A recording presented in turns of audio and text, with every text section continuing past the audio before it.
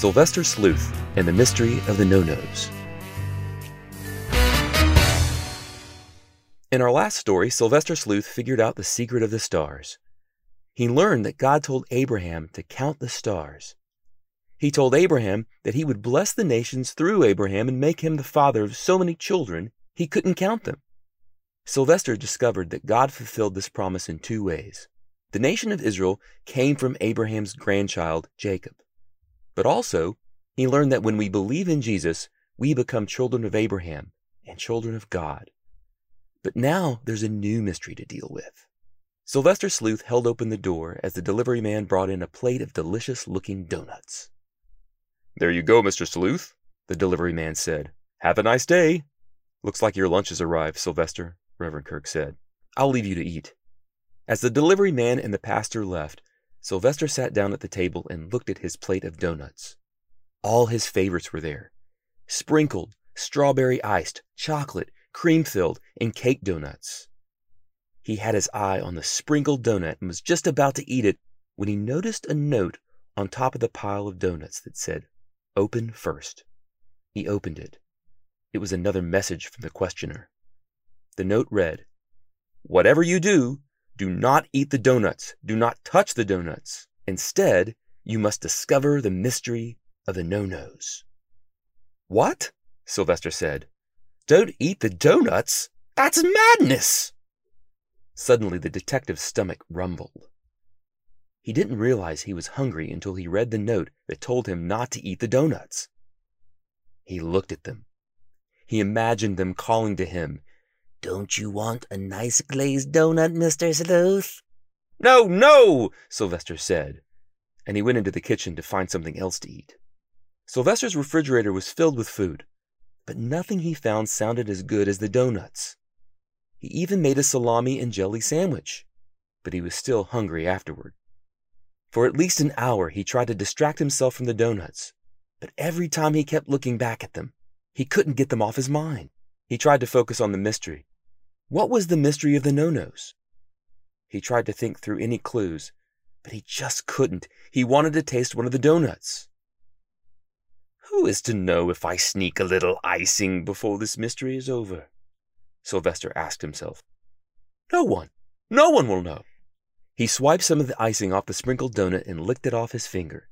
It was the best icing he had ever tasted. He took another bite of icing, and then another. Soon the whole donut was gone. "Oh no," Sylvester said. "I ate a whole donut. But surely no one will know. I will solve the mystery and it won't matter. Now I must get to the library to find out what this no-nos is before I eat this whole plate of donuts." At the library, Sylvester found Bookworm writing instead of reading for once. "Hey, Bookworm," Sylvester yelled. "Shh!" Mildred the librarian shushed. "Sorry," Sylvester apologized. "I always forget." "Well, that's why she has me writing out these rules," Bookworm said. "It's your egads and your eurekas and your dun-dun-duns that keep me getting into trouble, Sleuth." "I'm sorry, Bookworm," Sylvester said. "I guess I have never liked rules. They feel so limiting." "Rules keep us safe, Sleuth," Bookworm said. "How does being quiet in the library keep me safe?" Sylvester asked. "Well, if you keep it up, Mildred's gonna pound you," Bookworm laughed. "But not all rules keep us safe. Some do, but some tell us what things are supposed to be." "What do you mean?" Sylvester asked. "Look here," Bookworm said. "The rule, no being loud in the library, tells you that the library is supposed to be a place of quiet, so people can read and study." "That's true," Sylvester said. "And this rule here about reshelving the books," Bookworm said.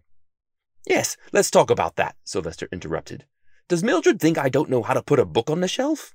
"That's not what it's about, Sleuth," Bookworm said. "These books have to go back in the right place. If they get put back in the wrong place, we'll never find them. So it isn't about putting books on the shelf, it's about putting them in the right place on the shelf." Sylvester said. "I suppose you were right. But rules can be so hard to follow. I mean, I'm a loud person." "Shh," Mildred said. "Come on, Sleuth," Bookworm said. "You gotta be quiet." "Oh, okay," Sylvester agreed. "The reason I came to talk to you is I've got another mystery from the questioner.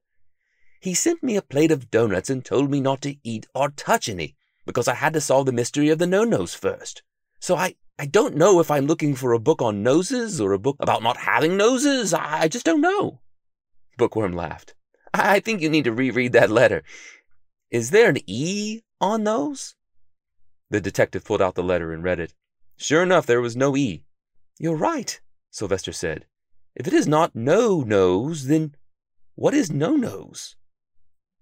"It's what I'm writing here," Bookworm said. "It's rules. The no-nos. A list of no-nos. Thou shalt not. Don't do." "Oh, that makes sense," Sylvester said. "I'm going to suggest you go back home and read about Moses and the Ten Commandments," Bookworm said. "You probably have a few things to learn, especially about not sneaking donuts." The detective's face turned red. "How did you know I ate a donut?" Sylvester asked. "Sleuth, there's icing on your face." Back at his house, Sylvester sat down and read the Bible. He learned about Moses and the people of Israel. He learned about the Ten Commandments.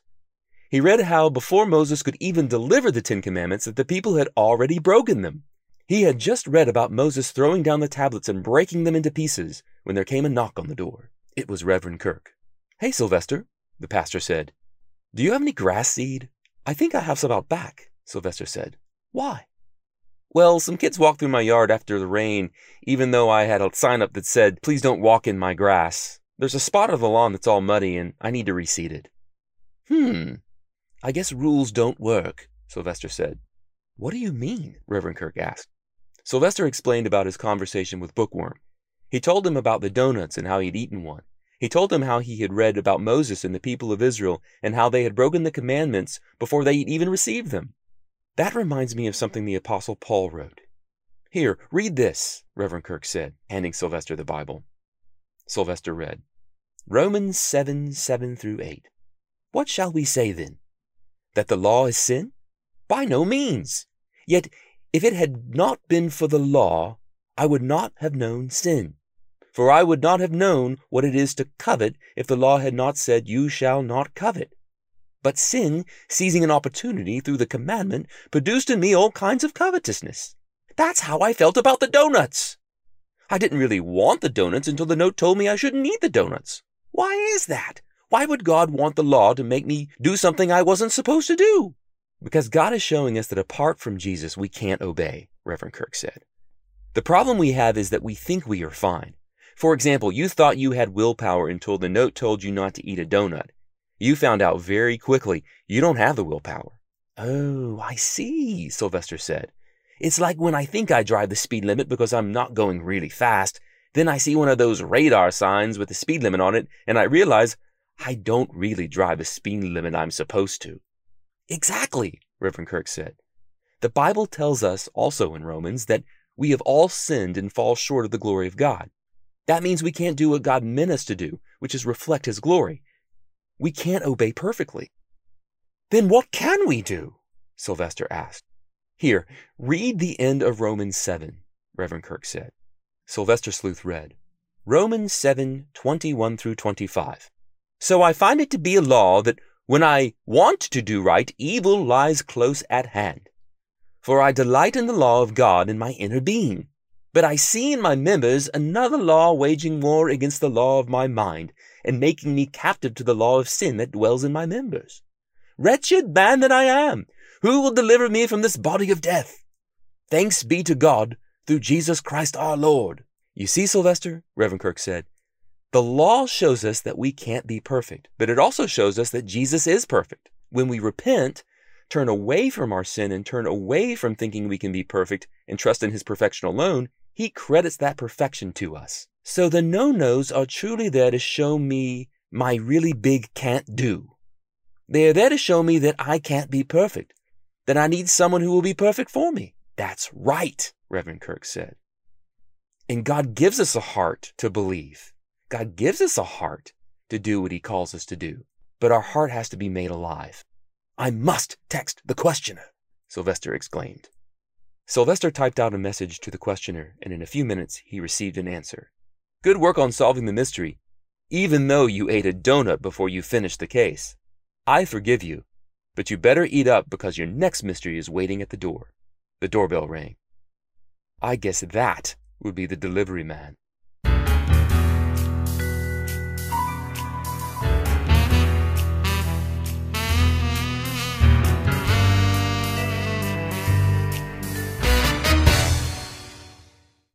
Pastor Zach here. We have all found ourselves having to live by a lot more rules lately. We have to wash our hands better than we ever have before. We're supposed to stay away from crowds, and we're supposed to stay 6 feet away from people. It's really hard to do, isn't it? Think about God's law. God's law is impossible for us to live up to perfectly. That's why we need the grace of Jesus. We need a Savior who would come and live a perfect life. He had to do what Adam couldn't do. He had to live up to the commands that the Israelites broke even before they got them. If we have trusted in Jesus, though, every single right thought, every single right action, every single perfect word He spoke belongs to us. So when God looks at us, He only sees the goodness of Jesus. But even after that, He gives us a heart to believe and obey more and more. But that is a different story. Join us next time as Sylvester Sleuth faces another big mystery from the questioner.